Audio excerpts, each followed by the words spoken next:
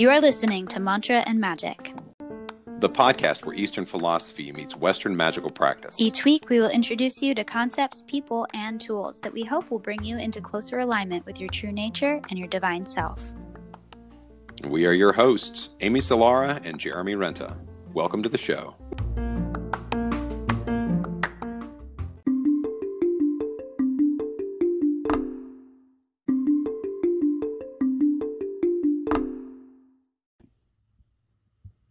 Hi, everyone. Thank you so much for joining us for another episode of Mantra and Magic. Today, we have an incredibly special guest, author Charlie Morley. He is the author of books such as Dreaming Through Darkness. He has a new book coming out in October titled Wake Up to Sleep. I have been a fan of yours for the past year now. My partner, Lindsay, introduced me to your work. And one of the things that I have been most amazed by is that before you even start kind of getting into any of the practices in the book, I have started actually processing trauma beforehand. So things will start to kind of come up. One of the things I wanted to start off with asking you, how is it that you got into this? I know that you've been doing lucid dreaming since you were a teenager. What is it that kind of got you into the research aspect of it? Into the shadow stuff or the research stuff? Both. Actually, maybe the answer is the same for both. I think if you have enough lucid dreams, you're going to encounter your shadow. Like, there's no way about it. At a certain point, the unconscious is like, every time I give you a dream, I'm trying to communicate with you. So now you're having lucid dreams and we're having like one-on-one communication. I know what I want to talk about. So very soon when we start having lucid dreams, the first thing the unconscious wants to talk about is the shadow. The kind of idea I have is a bit like someone who's been stuck on a desert island and they've been calling Mayday. Like every day they go on the Mayday, Mayday, I'm still on the desert island. And after like 30 years, they're like, Mayday, Mayday, I'm still on the desert island. Someone save me. And then finally they hear a reply. Hey, I'm here. Like, I'm here. I'm lucid. They're probably not going to go. The dude on the desert island isn't going to go, oh, thanks, man. I've been here for like 30 years. So come and pick me up when you're ready. They're going to be like, fuck, man, I'm here. Oh my God, I need some fucking food. I need some shelter, all this kind of stuff. And that happens in our lucid dreams. It's like, as soon as the kind of dreamer feels confident enough that we kind of come in peace, it will soon bring us our traumas. It will soon bring us our shadows and our nightmares. And this isn't because we've done anything wrong. You know, people often think they've kind of unlocked Pandora's box. It's simply that the dreamer, that part of the mind that consciously wants to engage with us, is going for the big things first. It's like, right, no time for small talk. Let's bring in the big issues here. So I think you're going to meet your shadow if you start lucid dreaming anyway. So that became, how I started getting into shadow work. And I didn't know it was the shadow. I thought I was being attacked by demons. All this shit I hear now, people say, oh, I'm being attacked by demons in my lucid dreams. I'm like, oh yeah, most probably not. You're just meeting your shadow. This is cool. Do this, do that. And then the research aspect, like working with trauma and working with the veterans and stuff, again, was people with nightmares. You know, people coming back from war zones, and it's very, very natural to have nightmares when you've been exposed to a traumatic event. And yet we live in a society that pathologizes nightmares as if there's something bad. Pathologizing a nightmare is like pathologizing a scab. You know, if you cut your arm, you want a scab to form. Without a scab, your arm's going to get infected. The cut's going to go gangrenous. And yet we live in a society where we think that nightmares are something bad. In fact, nightmares are a good sign. They're a sign of healing. I've met psychologists who said they're more concerned when a client turns up after a traumatic event and they are not having nightmares than when a client turns up and they are. Because if they are, that shows at least the brain or the mind is already starting to process the trauma. Whereas if there's no nightmares and no effect on their sleep, could be a sign of denial or repression. Yeah, I noticed that sorry, were you saying something, Amy? I was just have a question where I had a roommate for several years who had a reoccurring nightmare since almost childhood, but it had nothing to do with her childhood. It was the man breaking into the house nightmare that's pretty common for a lot of people. Mm-hmm. Would you say that if they have something like that where they don't know what triggered it or they don't know what's currently triggering it, like how would they move towards it? Like step 1, lucid dream, but then step 2, does it matter like where it comes from? So I think we assume that kind of a man breaking into a house nightmare would be linked to some sort of trauma from childhood where a man broke into our house. But if we look at the dream as being an internal representation of our own mind, I'd be really interested to know when those dreams started. And it could be the emergence of the masculine. Was it a female friend? Yeah. Yeah, so it could be very interesting to see that as the emergence of the masculine came into your friend's psyche, her house, her mind was being broken into. There was some sort of conflict between the masculine and feminine aspects. And if you start to look at dreams like that, it becomes much more kind of workable. I mean, it's that, or you jump to like, oh, it's a past life thing.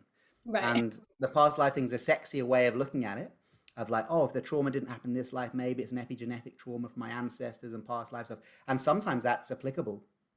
But I think as soon as you describe your friend's dream, I was like, oh, that's really interesting. I wonder when that dream started.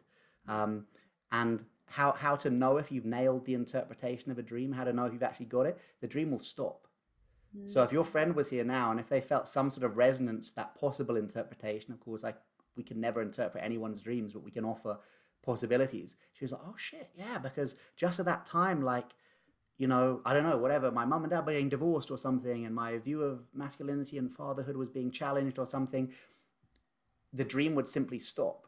And we'd know that then your friend would be able to kind of, in retrospect, oh, yeah, then perhaps that interpretation was correct, because once I'd got the message, once I'd opened the letter, which a recurring dream is like a letter being sent again and again and again that we're just not opening.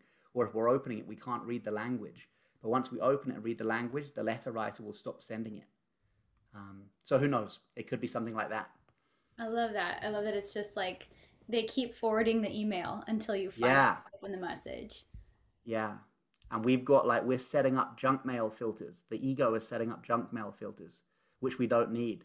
It's like junking emails, which should really be getting through. But the egoic sense of self is so challenged by the insights that the dreamer offers. It sets up these like weird junk mail filters. You know, that's why I always check my junk mail in real life, right? Because there's always about 1 every 100 junk mails is actually a really genuine email that somehow has just been filtered out. I'm like, thank God I checked the junk mail, which is why I say check all your dreams. You know, write down all your dreams. Doesn't matter if they're lucid or whether they seem to be crazy, because in one in every 100, you'll have a gem, a complete gem. But unless we're kind of checking that inbox and that junk box every day by keeping a dream diary and by acknowledging our dreams, we might miss them. Makes so much sense. It seems too that like a lot of this is about denial of what we already know, right? Like there's so much stuff when it comes to trying to, you know, you'll look up representations of what something means in your dreams. And a lot of the times it's personal. You're going to know what the thing is that means more than, you know, looking up what an elephant means in, you know, Totally. in a diary. Totally. You know, let's say me and you have a dream of a cat, right? And we go onto Google or we buy some dream dictionary book and say, oh, a cat means this. Totally depends. Maybe I was mauled by a cat as a child. And maybe you love watching lolcat videos before bed. Like completely different interpretation, right? For you, it's joy. For me, it's childhood trauma. And yet we Google it and it says cat means X, Y, Z. Like those dream dictionaries are really bad. They're not even neutral. I would say they have a negative effect on people because they stop us finding out our own internal symbology. But by keeping a dream diary, you can start to you can make your own dream dictionary. Like my brother, what does he represent? My father, what does he represent? Cats, what do they represent? My puppy Waffles, what does she represent? And then suddenly you've got a dream where your dad's in a car crash, smashing into a car with your brother, and you've got your puppy in the back seat, and you're like, whoa, it's rejection of the masculine crashing into my materialism with my misplaced joy on the back seat of my vehicle through life. I mean, I don't know, I'm freestyling here, but you know, suddenly it all opens up. You're like, whoa, this is amazing. There's the hip-hop These background. dreams are genius. Sorry? I said there's the hip-hop background where you just start. Oh yeah, exactly. going. Just a little rap there. Well, let me see. Hold on. I'm going to check my notes. I will admit, and I'm going to cut this part out, I'm a little nervous. Honestly, I have been reading your book like pretty consistently over the past couple of weeks, and I want to just name it. My partner is a coach and a licensed professional counselor, so if I just name it and put it out there, I know it'll help, especially considering we've done almost 60 episodes at this point, and now I'm like, I have not gotten flustered like this. So Amazing. Jeremy, can you promise me something though for your own shadow integration? Don't edit that out. okay. Keep this in, All right. because that's beautiful. That was a beautiful moment of authenticity there.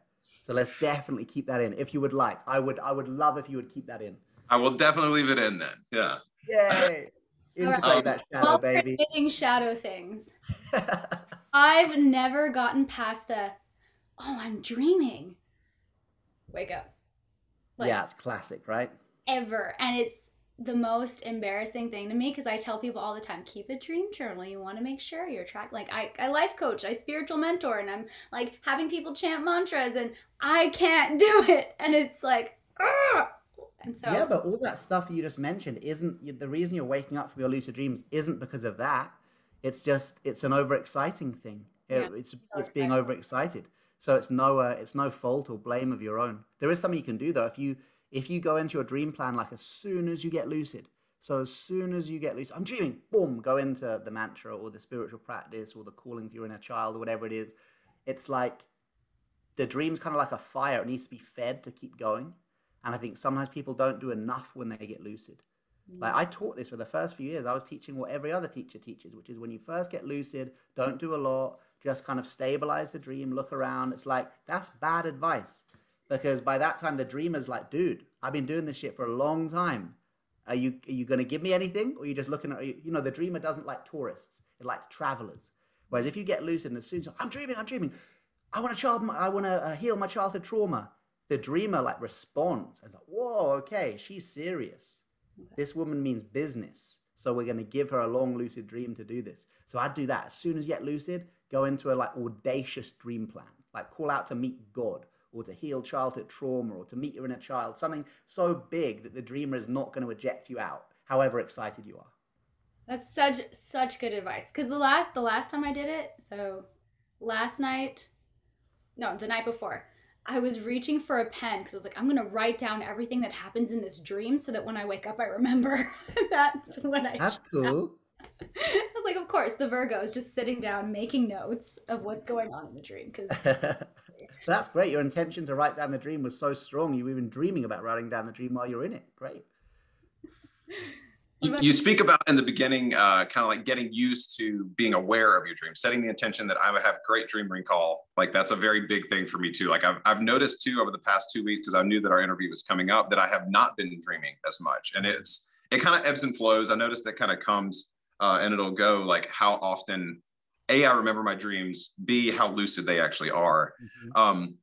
So, I mean, when it comes to just let's start from the beginning. I think that would be the easiest for me again too, because I'm ready to jump into doing shadow work against enemies in my dreams. I don't necessarily think that that's the best place to start in the first 5 minutes.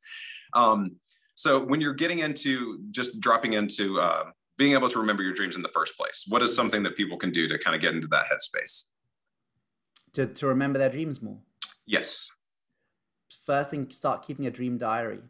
Like if you set the intention that you're going to be writing down your dreams, the goal-orientated part of the brain is engaged, and it's like I'm on the lookout for something here. I'm looking for dreams. And the second thing is to have the intention. A lot of people they don't remember their dreams because some people think they don't dream. So I think the first thing to know is everybody dreams. There's nowhere to stop the human brain dreaming, apart from like a heavy head injury or a stroke.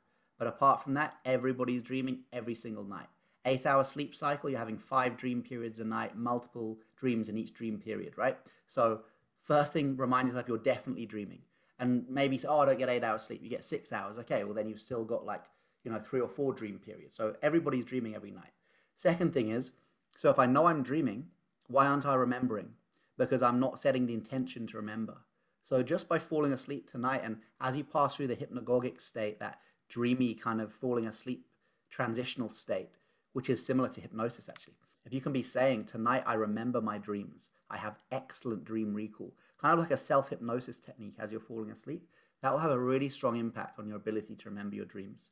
But I think that one of the main things is just to know you are dreaming. You are dreaming, so they are there. Do I care to remember?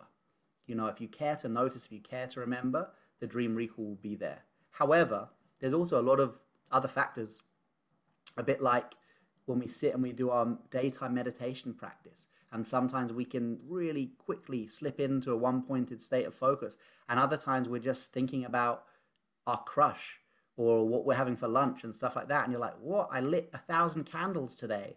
I put on my best incense, and all I'm doing is sitting here thinking about my crush. Like sometimes there are other things going on. It's like our internal energy system, the food we've eaten, how much sleep we had the night before. So it really is, it's more of an art than a science. So I think look at it when you're working with dream recall and lucid dreaming, look in weeks rather than days. Think in this week, how was my week for dream recall? Okay, well, I had 3 days that were really shitty. But then I had these 4 days, which was amazing. I recalled like 4 dreams a night on 4 nights. That's amazing. And one of them I got lucid. That's a great week. Whereas if we look at it day by day, we we can wake up in the morning and there's a sense of, I remembered nothing. What a failure I am. And maybe that's just because something else was going on in our body, or we woke up so quickly with the alarm clock, the memory got jarred out. It really is kind of an art, not a science. But with strong aspiration and a sense of fun, that it's enjoyable to remember my dream. It's not a chore. I want to do so because it's fun, because it's cool. It shows how creative we are. And it can be great for our self-confidence. Well, how necessary is doing shadow work before this can actually come to fruition for us? Because I feel like a lot of the times, like you said, you're dealing with nightmares. It's like a big stage for people to actually face some of their own shadow, dealing with a lot of the stuff that they don't want to look at in their waking life. For us to get to the point where we can actually enjoy our dream time, or like I said, for me, I'm realizing that 8 hours out of the day, I could be working, and I have a very strong spiritual practice. So I want to be able to drop into that when I'm sleeping, So is clearing a lot of the shadow and doing a lot of shadow work necessary before you can actually get to that point? No, I think they're kind of like, they come together. So, I mean, God, if you want to look at your shadow, look at your dreams. If you like, for some reason, if someone asked me to do like character analysis on someone, I wouldn't kind of search through their social media profile. I wouldn't Google them. I wouldn't kind of see where they work. I'd say, can you get me their dream diary? You get me their dream diary, I'll tell you everything about that person. Who they're secretly in love with, what childhood traumas they've got, what phobias they've got, what prejudices they've got. Everything's revealed in the dream. And if we define the shadow as anything that we repress, deny, or disown, the side that we hide from ourselves or others, all of that hidden content comes up in the dream. So just by keeping a dream diary, it is actually a shadow integration tool. And more interestingly, this is in my new book, really cool research has shown that keeping a dream diary is good for anxiety levels, because every dream we have, whether we remember it or not, the tone of the dream, the feeling tone of the dream has an impact on our psychological state, meaning that there could be millions of people waking up every day feeling anxious or feeling annoyed or feeling feeling depressed and not knowing why. And it's actually because they've just had an anxiety dream, or they had a nightmare, but they didn't remember it, but their body remembers it. So they wake up with cortisol and adrenaline in their bloodstream because of the anxiety dream. And the studies have shown that if people start remembering their dreams, even better if they start remembering them and writing them down, the act of writing the dream down discharges the underlying emotional, psychological energy and kind of discharges it from the body. So it's actually good for our mental health, which is brilliant. So yeah, just the act of keeping a dream diary reveals our shadow and is good for our mental health, because it allows us to discharge any underlying energy that the dream had kind of left in our body. So many of my dreams, I'm like running over rooftops from like some kind of crazy thing, and if I can write it down afterwards, I'm like, wow, that was kind of cool. Literally. Exactly. Rooftops. So yeah, so much sense that you're in essence integrating. You're going through ceremony and you're integrating the experience through the journaling process. Yeah, and that's why it's especially important to do that with nightmares. I've heard some new agey people say like, oh, you never write down your nightmares, you'll manifest it. I'm like, fuck, dude, that is literally the worst advice I've ever heard anyone say. Yeah. Definitely write down your nightmares. It is not going to manifest it. It's going to prevent it from occurring. Like, for one, it kind of discharges the emotional tone of the nightmare. But also, if you look at how nightmares work, they're an evolutionary tool way back in the day. So if me and you are living in a cave, you're in the cave next to me, right? And you're spending every night dreaming of lions, tigers, and bears, but I'm not. I'm having really peaceful dreams. Then let's say a week later, and we meet a lion, a tiger, or a bear, who's more likely to survive? You. Because you've been dreaming about how to escape from them, how to run from them, how to hide up for a tree from all these nightmare scenarios, right? So nightmares are actually designed to help us, which is why if you have a anxiety dream the night before a big talk or a night before a big date or something like that, it's a really good sign, because the mind is preparing you for the worst, not so the worst does happen, but so the worst doesn't happen. They even did a study at the Sorbonne Medical School that showed the top 5 people Sorbonne Medical School is really hard to get in. Only about 10% of people pass the exam. And the top 5 of that year all had nightmares the night before the exam. And they found a direct correlation to nightmares about failing the exam. And they were classic nightmares, couldn't find the exam room, the pen didn't work. One woman, she turned over the exam paper and it was a piece of toast. She was like, how the fuck do I write on a piece of toast? Crazy, stupid, crazy nightmare. Not stupid, crazy, seemingly crazy nightmares. But they were preparing them. It wasn't like a prophecy that, oh, now you're going to fail the exam. It was showing the unconscious going, I really care about this. So make sure you know where the exam room is. Make sure your exam paper isn't a piece of toast. Whatever it was, make those preparations. So yeah, nightmares are good for us. How are they helpful in connecting with our golden shadow? Which, again, reading your book, this was the first time I'd heard of this concept. And it really makes sense. Like, there's so much stuff of our things that we're ashamed of that we hide, but there's also stuff that we repress from childhood, whether it's musical talent or acting or, making people laugh, that maybe we suppress because we've got people who bully us or people who make fun of us for it. How do those two things connect? Yeah. So the golden shadow thing is really important because it's crazy how few people talk about it when Carl Jung himself, Carl Jung never talked about the golden shadow, but the concept of golden shadow comes from this quote from him where he says, the shadow is 90% pure gold. So he was saying that 90% of that which we repress, deny, disown is not necessarily, our perversions, our traumas, our fears, our prejudices, our racisms, all this kind of stuff, the kind of yucky stuff that we wish we didn't have in us. Loads of it, the majority of it, in fact, is our hidden talents. Our sexuality, which we might hide from others for fear of being labeled too outrageous, or our great singing voice, which we hide from our friends because of views of masculinity and men singing, or whatever it is, whatever these cultural expectations are. If the golden shadow is basically anything anywhere you hide your light. If anyone listening now hides their esoteric side from their friends or family, that's absolutely their golden shadow. So it's actually the same. The shadows, anything you hide, repress, or disown from yourself and others. But yeah, we hide our talents, we hide our sexuality, we hide our brightness, because just like you said, we are bullied for it at school, or maybe a passing comment from a parent, no one likes a clever clogs, or from a mother to her beautiful daughter, oh, you don't want to be too pretty. And suddenly we're repressing our sexuality, we're repressing our beauty, we're repressing our talents. And that'll come up in our dreams too. But rather than coming up in nightmares, it comes up as, often comes up as celebrity dreams. Ever had a dream you're like on a dinner date with Beyonce or something, or you're like going bowling with the Dalai Lama or something? They're often dreams where there's a celebrity who represents a certain part of you, whether it is the Dalai Lama or Beyonce. I think they can both represent equally amazing parts of oneself. And you're often in friendship with them. And you wake up and think like, what does that mean? That's often a golden shadow dream. It's showing that there's part of you that is trying to make friends with this, Beyonce for me, I use that because for me, she represents like female empowerment. Dalai Lama for me represents full-time spirituality. So we can see in the same way as we have representations of our trauma, which might be the bully from school or might be the person who did that terrible thing from us, we can see these golden shadow personifications appearing in our dream too, which are often celebrities or kind of figures of light. They used to be religious figures, but nowadays we have transposed the religiosity of the past onto the shrine of celebrity. So celebrity dreams shouldn't be scoffed at. They can be really kind of archetypal dreams. If we look at the tarot deck now, rather than having the ancient tarot, we could have Beyonce on one and Dalai Lama on the other. They're representing the same things, right? The divine feminine and I don't know what the Dalai Lama is to me, maybe the higher self or something. There is a really funny tarot deck called the Illust Oh, that Tarot. sounds cool. And it has like not just Beyonce, it has Tori Amos, it has Snoop Dogg, it literally. But they are representing the like 22 major arcana. Yeah, like Oprah is the emperor, and like they're just. That's exactly what I'm talking about. Oh, I'm going to find those after this. That's perfect. I'd really love to use those in a workshop. That's a perfect example.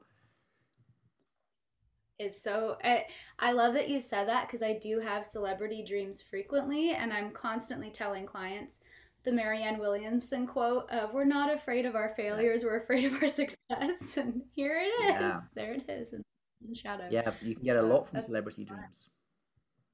Do you, when you lucid dream, since I've never experienced it, do you invite beings in?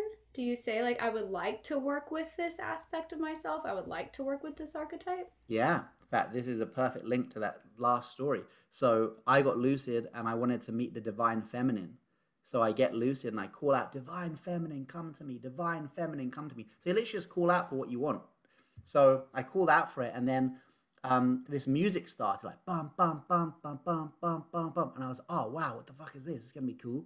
And then these big doors appear, and the doors swing open, and these three guys, like muscly guys, with their arms folded like that, and they look like security, like kind of bouncers at a nightclub. And they walk through this door, and because you can interpret the dream live in a lucid dream, because you literally, you know you're dreaming, you know it's a projection of your mind. So I start interpreting it, going, oh, I called to meet my divine feminine, and she shows up as these three muscle guys, because of course it's beyond gender. Oh, how silly of me to think she'd be a woman, blah, blah, blah. Because there's one black dude, one white guy, and one Sikh guy with a turban, your Indian guy, Sikh. And I was even thinking, oh, and the racial undertones. Okay, so I'm representing all the races here, black, brown, and white. Okay, that's interesting. Completely wrong interpretation. Because within a couple of seconds, the music pumps up again, ba, ba, ba, ba, ba, ba, and the doors swing open. And I realized those three guys were the entourage. They were like the security guards for the divine feminine. And through the door, she comes, freaking Beyonce.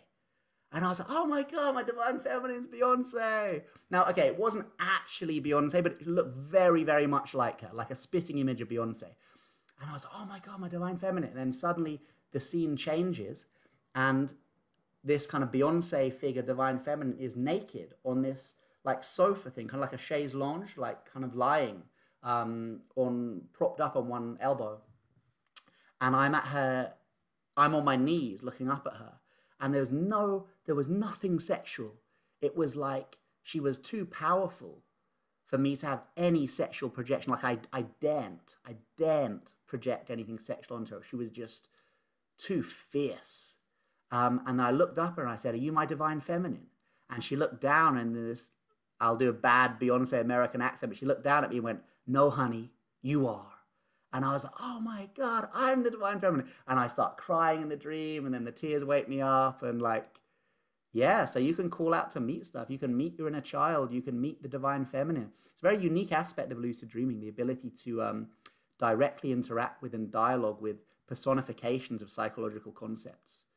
And they can be very specific. Like once before a kickboxing competition, I met the fear of the fight. Not just fear of fighting, but the fear of the specific fight that was coming up.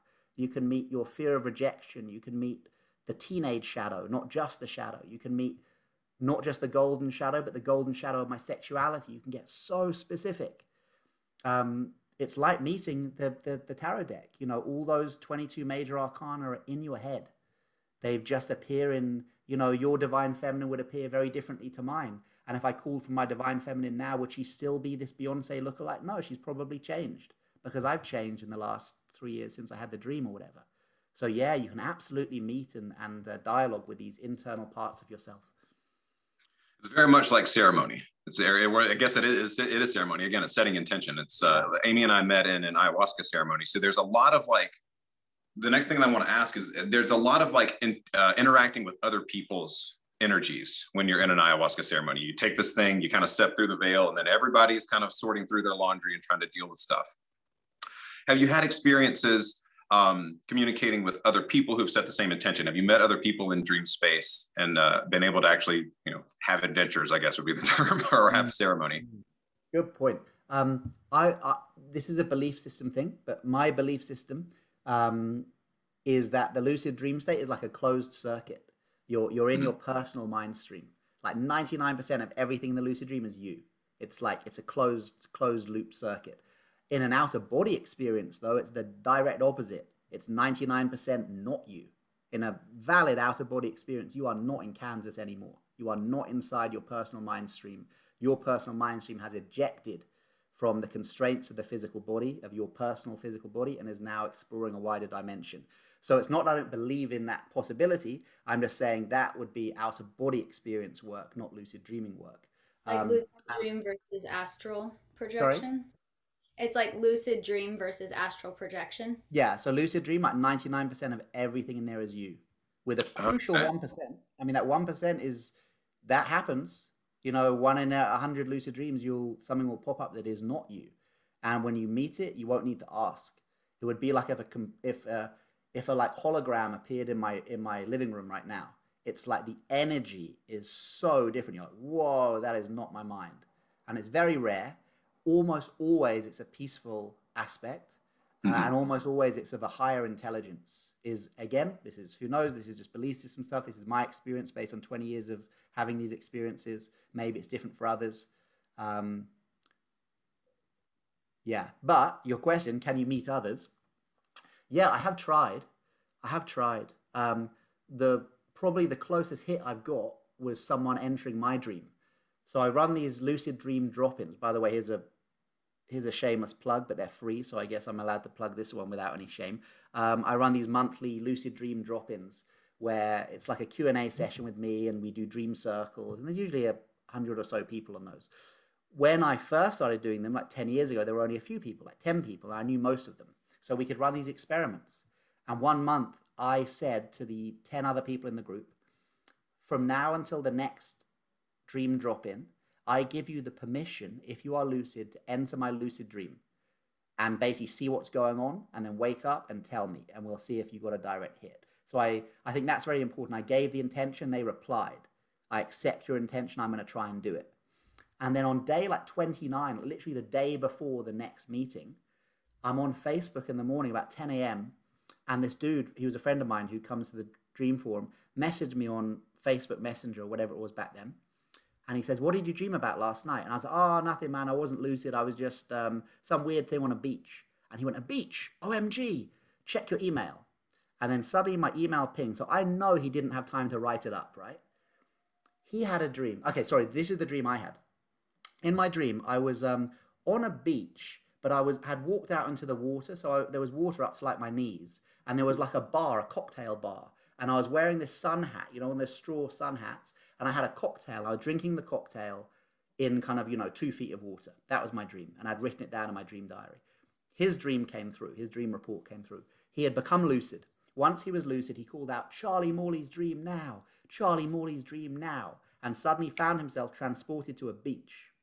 And in front of him on the beach was a perspex screen, like a dome, which behind he could touch it, and he said it was like solid. Behind the dome, he saw my dream, and it was me standing in 2 feet of water, wearing a hat, holding a cocktail next to a bar. 3 very specific hits. And he was banging on the perspex going, Charlie, I'm doing the experiment. It's Matt from the Dream Forum. It's me. It's Matthew. And apparently I couldn't see him. I was like glazed over. He said, you look drunk, but not from the cocktail. He said, you look drunk because of your awareness. And I was like, yeah, because I wasn't lucid. You were. And what was the perspex? Again, I think it's a sealed circuit. I think even if you invite someone in, it's like a sealed thing. So yeah, he got that. That was without doubt a direct hit. So how the fuck do we explain that? No idea. I think that's like, it's such a beautiful illustration of what you're saying. Yeah, it's like when we create these circles as witches or magicians or however people identify shamans, and we create sacred space and we like make it this nice container, that makes so much sense that ourselves are already doing that when we go into dream space, because it is a ceremony. So we already have what you said, that like perfect bubble where we could, if we woke up, choose to move, but we don't have to. And I think that's a really good distinction, because for a few years when I first got into all this stuff, I didn't know the difference between astral projection and lucid dreaming. I thought they were the same. I thought you just woke up while you were sleeping.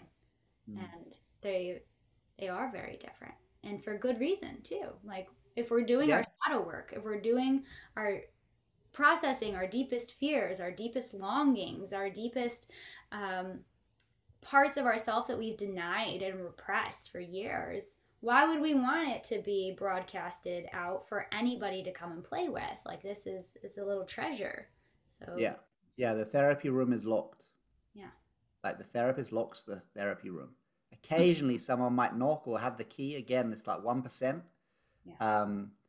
But you know, that's because they're a higher intelligence, or they have the master key.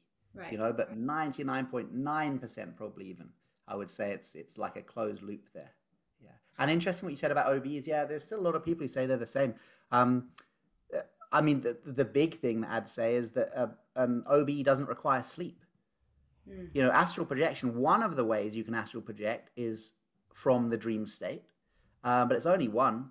Whereas lucid dreaming, you can only lucid dream in REM dreaming sleep. So we can put you in a brain scanner and tell you you're either lucid dreaming or you're not. You can't fake it. We can see brain activity. Whereas I had my first OB while I was awake. So I was like, oh, I wasn't even hypnagogic, let alone asleep.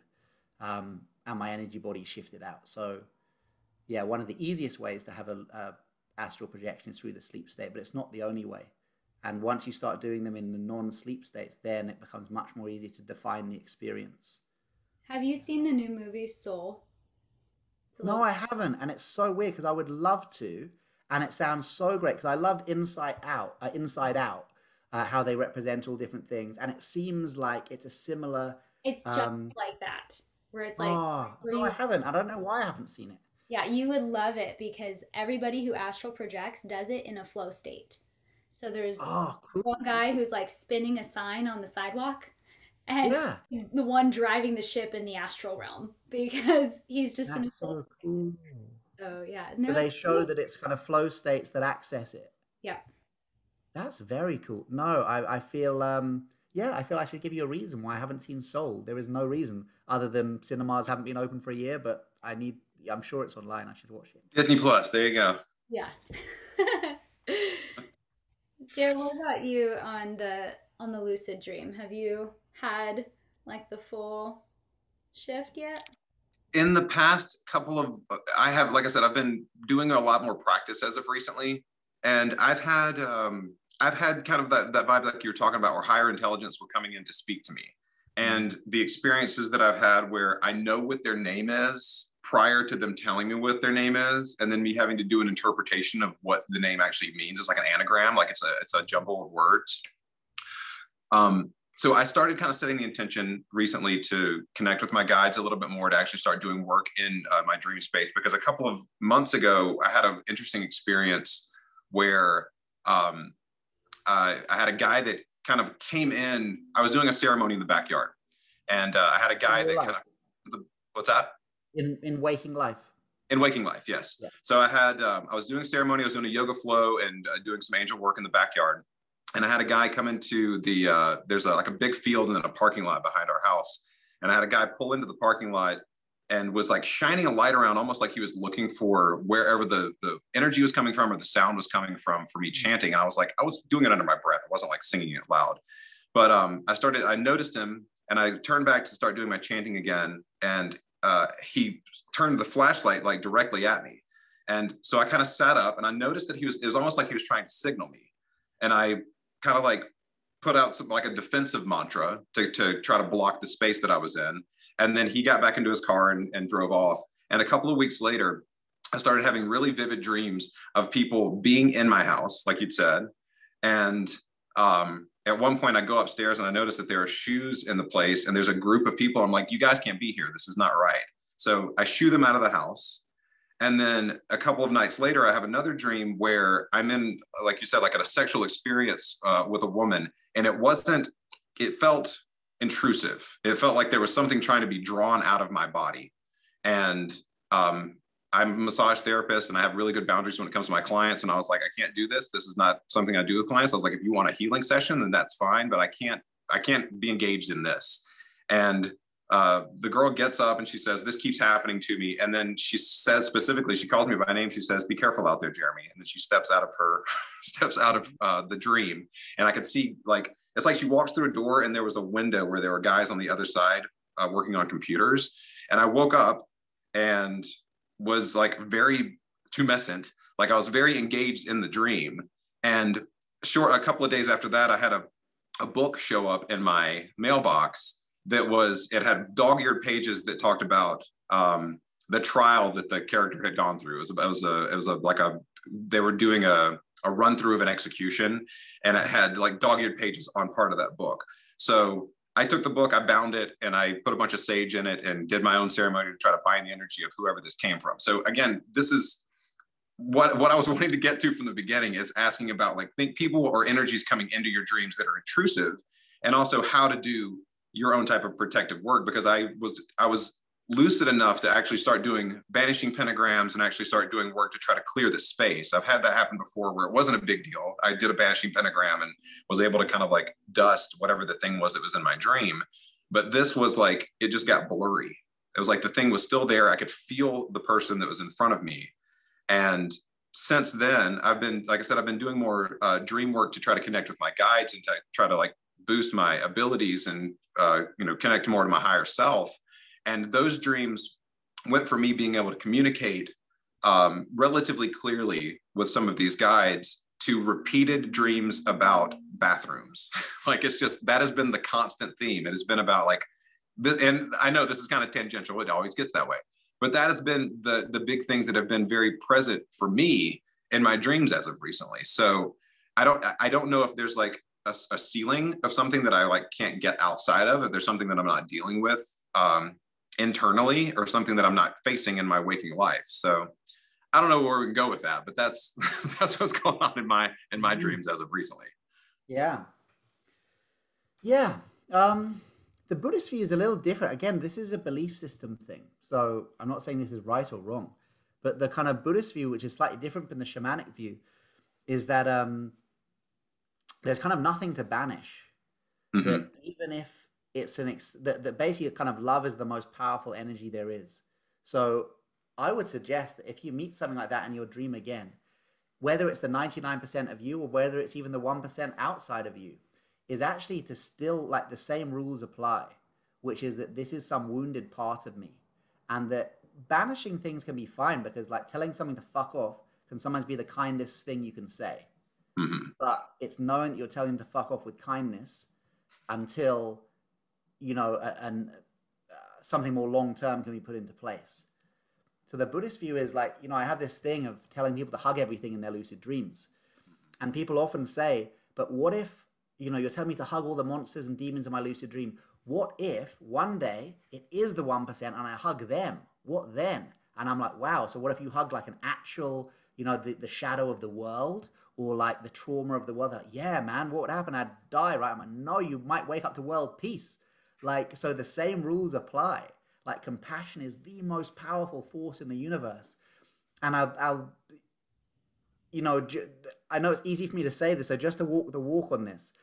I once was in a lucid dream, and I was in this like train station in London, and I flew down off the top of the train station, and there was these people doing this like satanic ritual in the middle of the of the train station. They were all like black cloaked people. There was I don't know what it is, pentagram or pentacle on the floor with all these candles. It was like full on satanic ritual.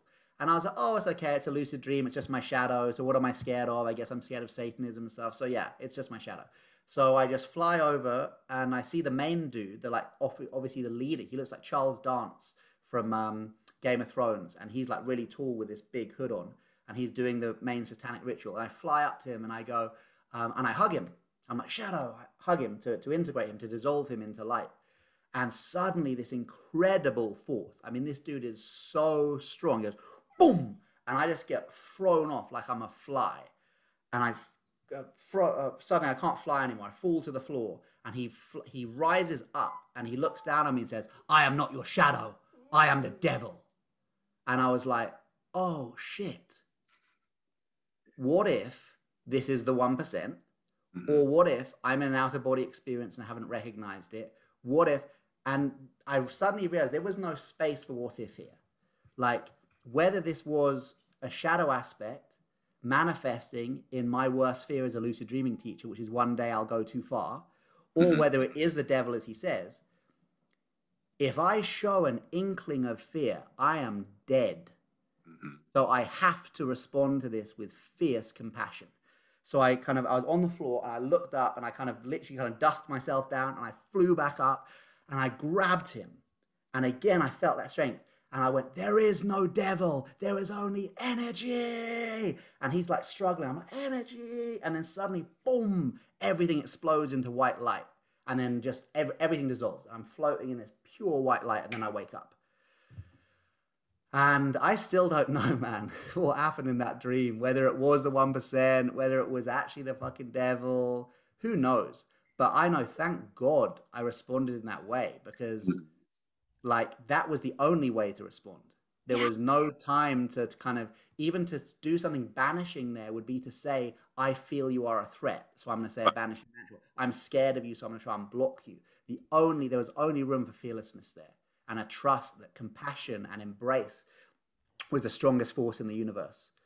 And this ultimately, it goes, like, you're always talking in your books or like in some of the videos I've seen you present, where what's happening in your lucid dream just multiplies in your waking life, where like what you're doing in your lucid dream multiplies. So if you are actually hugging the devil and you burst him into beautiful bliss light, then the world's going to be a whole lot better place. Yes. The next day when your boss is giving you hell at work, it's just easier if you spent your day walking through walls and embracing monsters and stuff like that. Like, life just gets a little bit easier, right? And I used to have a lot of trouble falling asleep because every time I closed my eye, I would see demons. And for like the first few tries, I was like trying to send them away and be like, no, you're not welcome here. And then I was like, you know what? No, nobody ever listens to y'all. And I knew I was in that half sleep, half waking state, but I was like, let's sit down to tea. I'm going to pour you a cup. We're going to sit, you tell me. And this like, kind of like clown looking with too many sharp teeth in the mouth, stretched blood eyes kind of thing was like, no one ever wants to look at me because my face is ugly. And I was like, oh honey. And we just sat and talked and again hugged him at the end. And so the first time I listened to your book, I was like, yes, just hug them, just keep hugging them, because if nothing else, worst case scenario, it's that part of yourself that gets loved by your conscious, because you're late or you forgot something or you let the stove burn or like whatever it was and you beat yourself up for it, that might be that demon. Yeah. So, or at most it's an actual demon, in which case you just showed it love, which prevents it from being demonized. You know, something becomes demonic when it splits off. What's it split off from? The universal source of love. So it was so interesting to hear you telling that story. So my ex-wife, Jade Shaw, who's an out-of-body experience teacher, actually, you should get her on this podcast if you want.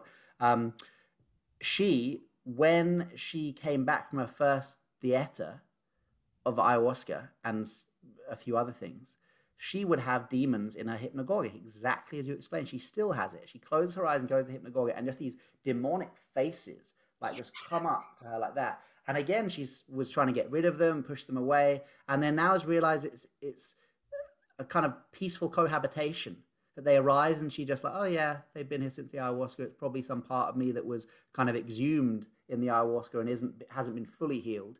And now she kind of looks them in the face and kind of shows them love, sends them love, but very, very similar, these demonic kind of apparitions that appear in the hypnagogic. And so great that you've been able to, that both of you have been able to look at it from a slightly less dualistic perspective than, oh, it's just demons and I'm screwed. It's like, but it's not. It's aspects of our own mind, which we all have. And perhaps the ayahuasca or the plant medicine that you've done has allowed them to kind of take more visceral form, which is not a bad thing. It's a good thing, because now you can see what you're working with.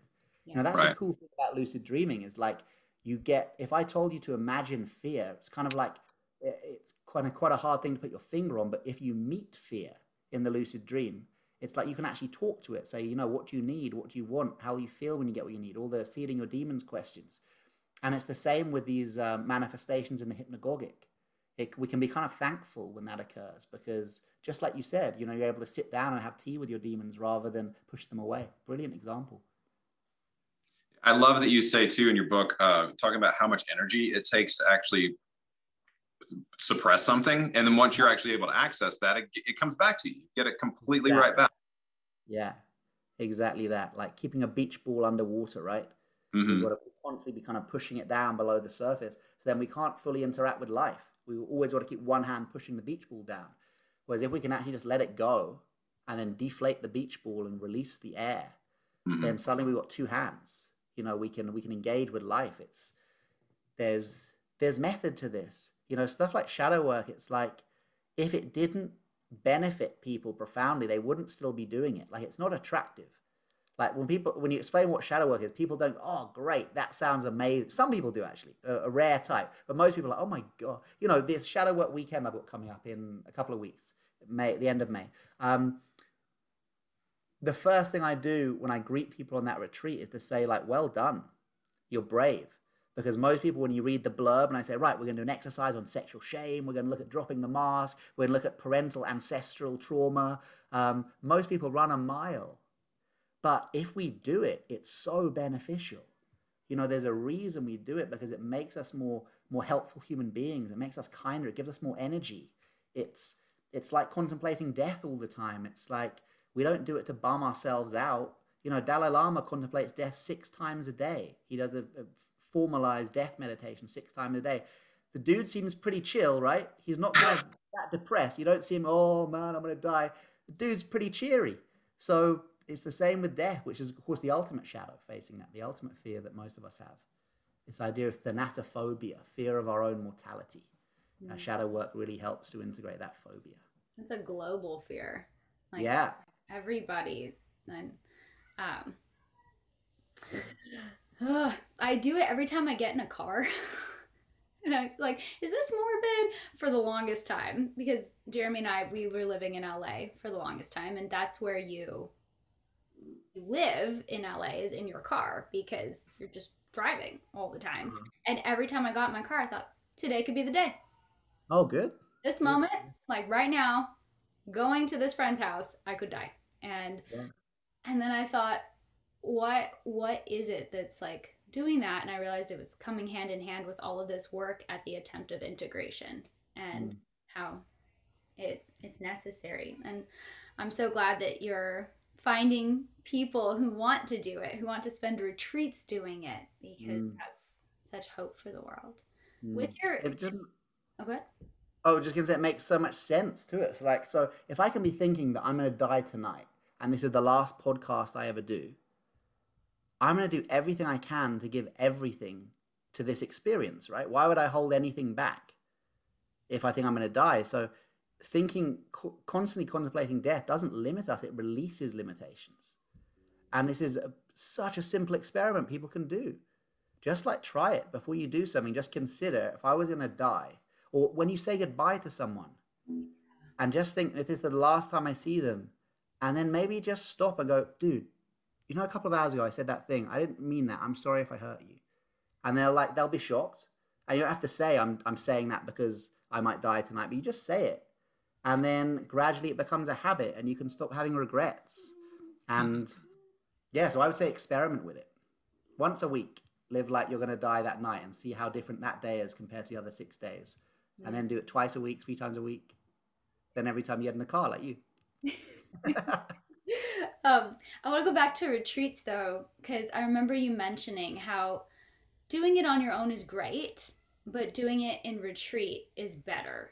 What do you do in a lucid dream retreat? So in the day, it's like a workshop setup. So we kind of open the day with meditation, and then we'll have like 3 2-hour sessions of learning the lucid dreaming techniques, like doing yoga nidra practices, doing kind of psychodrama practices of acting out our lucid dreams, kind of like one of my lucid dream workshops, basically. But then at night, people go to sleep for the first half in their room, and then in the second half, sorry, I've got a puppy here making noise for people who are just listening to audio, not seeing the video. Let's say we go to bed at like 11 o'clock at night, and some people will just sleep through until 8 a.m. the next day. Other people will choose to wake up at 3:30 in the morning, and then come into the sacred sleeping area where they have bed number 2. So they have their bedroom, and then they have a kind of a camping setup. And then I'm become their human alarm clock, and I'll guide them back into sleep. And then every hour and a half, I'll wake them up and give them a new kind of mantra or something to do as they fall asleep, a new visualization. Then 90 minutes later, I wake them up. Everyone writes down their dreams just for 5 minutes, then back asleep. So you have like 4 sessions a night. Essentially, if you fall asleep once and wake up once in the morning, you've got 1 chance of getting lucid. Some crazy guy wakes you up 4 times a night, you've just quadrupled your chances of getting lucid. So it's essentially that. It's called multiple wake-ups. And you find it in the Tibetan tradition and in the Mexican tradition. They would just do it rather than alarm clocks, waffles.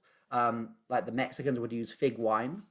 So they'd like take a shot of fig wine before bed, which is a diuretic and makes you need to pee. And that would wake you up 4 hours, roughly 4 hours later. And then you could start doing your lucid dreaming practices. So it's got good form and it's fun. It's like a spiritual slumber party. It's amazing. And it makes me wonder, like, you also mentioned how you spend so many years of your life wasting, essentially, if you don't start this practice intentionally, because then it's all that time just sleeping. And Jeremy's brought this up where he's like, I don't want to just sleep, I want to grow. Yeah. And when I have 2 children and I nursed them through the night for roughly 3, almost 4 years, because they're a year apart, and they wake up every 2 hours. And my dreams were magnificent. I could remember them all. I'd be telling people as I was cooking breakfast the next morning, like, hey, I had this dream, that dream. And so now I'm like, oh, it's that like almost 90-minute cycle thing. And their bodies naturally do it when they're drinking milk at night, that it's within an hour to 2 hour span every time. I'm so glad you said that, because I've been shot down a couple of times when I've spoken to nursing mother friends. Oh, this must be great for your lucid dreaming. They're like, shut the fuck up. I just want to sleep. So yes, that is your experience, and I'm so glad you had that. But for any other nursing mothers listening, going, no, I did not have amazing dreams. Oh my God, I just wanted some sleep. I acknowledge that too. But yeah, isn't that cool? So they were giving you your own lucid dream retreat. They were for years. Yes, there is a lot of, but I think it also plays into the fact of how nourished and supported the mother is in waking life. So I had a really helpful partner, my husband now, who was really present, and he would allow me to go take a nap or do other things. And so I was super supportive. And Jeremy lived with us for a year, and he was helping with the kid. So like for me, I had the opportunity to set intentions as I went to sleep and to not be upset by that constant wake up and never having a full night's sleep for years. And I'm excited now when I have future clients who are pregnant to be like, oh, we're going to test this with you. Rather you than me. But yeah, for some women, it can work really well. Yeah. Jer, we're almost at time. And I have to say, yeah. I was like, I have one more question and I want to give you time because I've talked a lot. You go right ahead. Okay, my last question. I never managed to fly in my dreams. And it bothers the bejesus out of me. Is that something that you've encountered before? Because I know so many people who are like, yeah, I fly all the time in my dreams. And I don't. I remember last night in one of the lucid dreams, there was a hawk that turned around, and right as I was waking up in the dream, I was like, right, I'm supposed to fly. That was my intention. I want to fly. And then I woke up because I was too excited. How do you try and fly in a lucid dream? How have you failed before if you think you can't do it? I've never gotten fully lucid first. So I've never had the opportunity to say, and now I learned to fly. But in normal dreaming states, I feel stuck on the ground. My feet either feel like they're stuck, or I feel heavy, like I'm moving through water, but it's just normal air. I can breathe underwater in dreams, but I can't fly.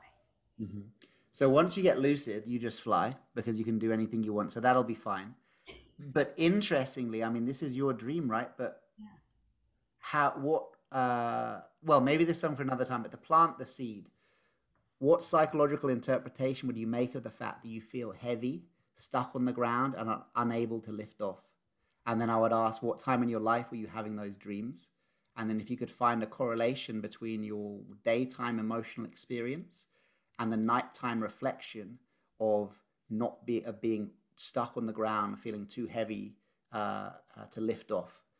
And then it might be interesting. Oh yeah, that was a time in my life where I was really feeling kind of stuck on the ground. You know, I was feeling heavy. I was feeling so much responsibility of my family or whatever it might be. That could be interesting to look at. That's a great prompt for it. Yeah. I'm gonna have So to. once you get lucid, just stick your hand out like Superman or swim, fly, or however you do it, and you'll just be zooming. Awesome. I'm gonna have to look back at my dream journals now and like see the moments. Yeah, and cross-refer them with your daytime journal. Yeah. So like on New Year's Eve every year, I get my dream diary for the year, and I'm old school. I've got like an actual like daytime diary, So do I. and then I go through them together, and I'll see like, oh wow, I had like 5 lucid dreams within 2 days there. What was happening? Then I'll check. Oh, it was a big full moon. Or like, wow, I had loads of nightmares in June. What was happening there? Oh, okay, I was heartbroken or whatever it was. You know, to cross refer, it's a beautiful way of kind of connecting your daytime and your dream life together. I'm gonna have to do that. So the one question that I did want to ask you is, do you know where your moon and your Neptune are in your chart? My moon and my Neptune, no. I know my rising, my moon, and my star. Okay. Well, where's your moon? I'm Leo. I'm double Leo, Libra moon. Okay. Okay. Yeah, Leo star, Leo ascendant, and Libra. So yeah, double Leo. Sorry, I can only apologize. It makes you a great writer. It makes you great at expressing ideas, because I got to say, like I said, just reading through, and I'm so excited about your new book. Can you tell a little bit about what that's going to be? Yeah, so the new book's based on the work I've been doing with Army veterans for the past 6 or 7 years, but it's been, you know, adapted for a wider audience. And it's for trauma. It's for people with stress or trauma-affected sleep. So it has got like one chapter on lucid dreaming, but it's got 13 other chapters that are not anything about lucid dreaming. They're about yoga nidra. They're about coherent breathing, breath, body, mind, qigong practices, sleep awareness, transforming nightmares.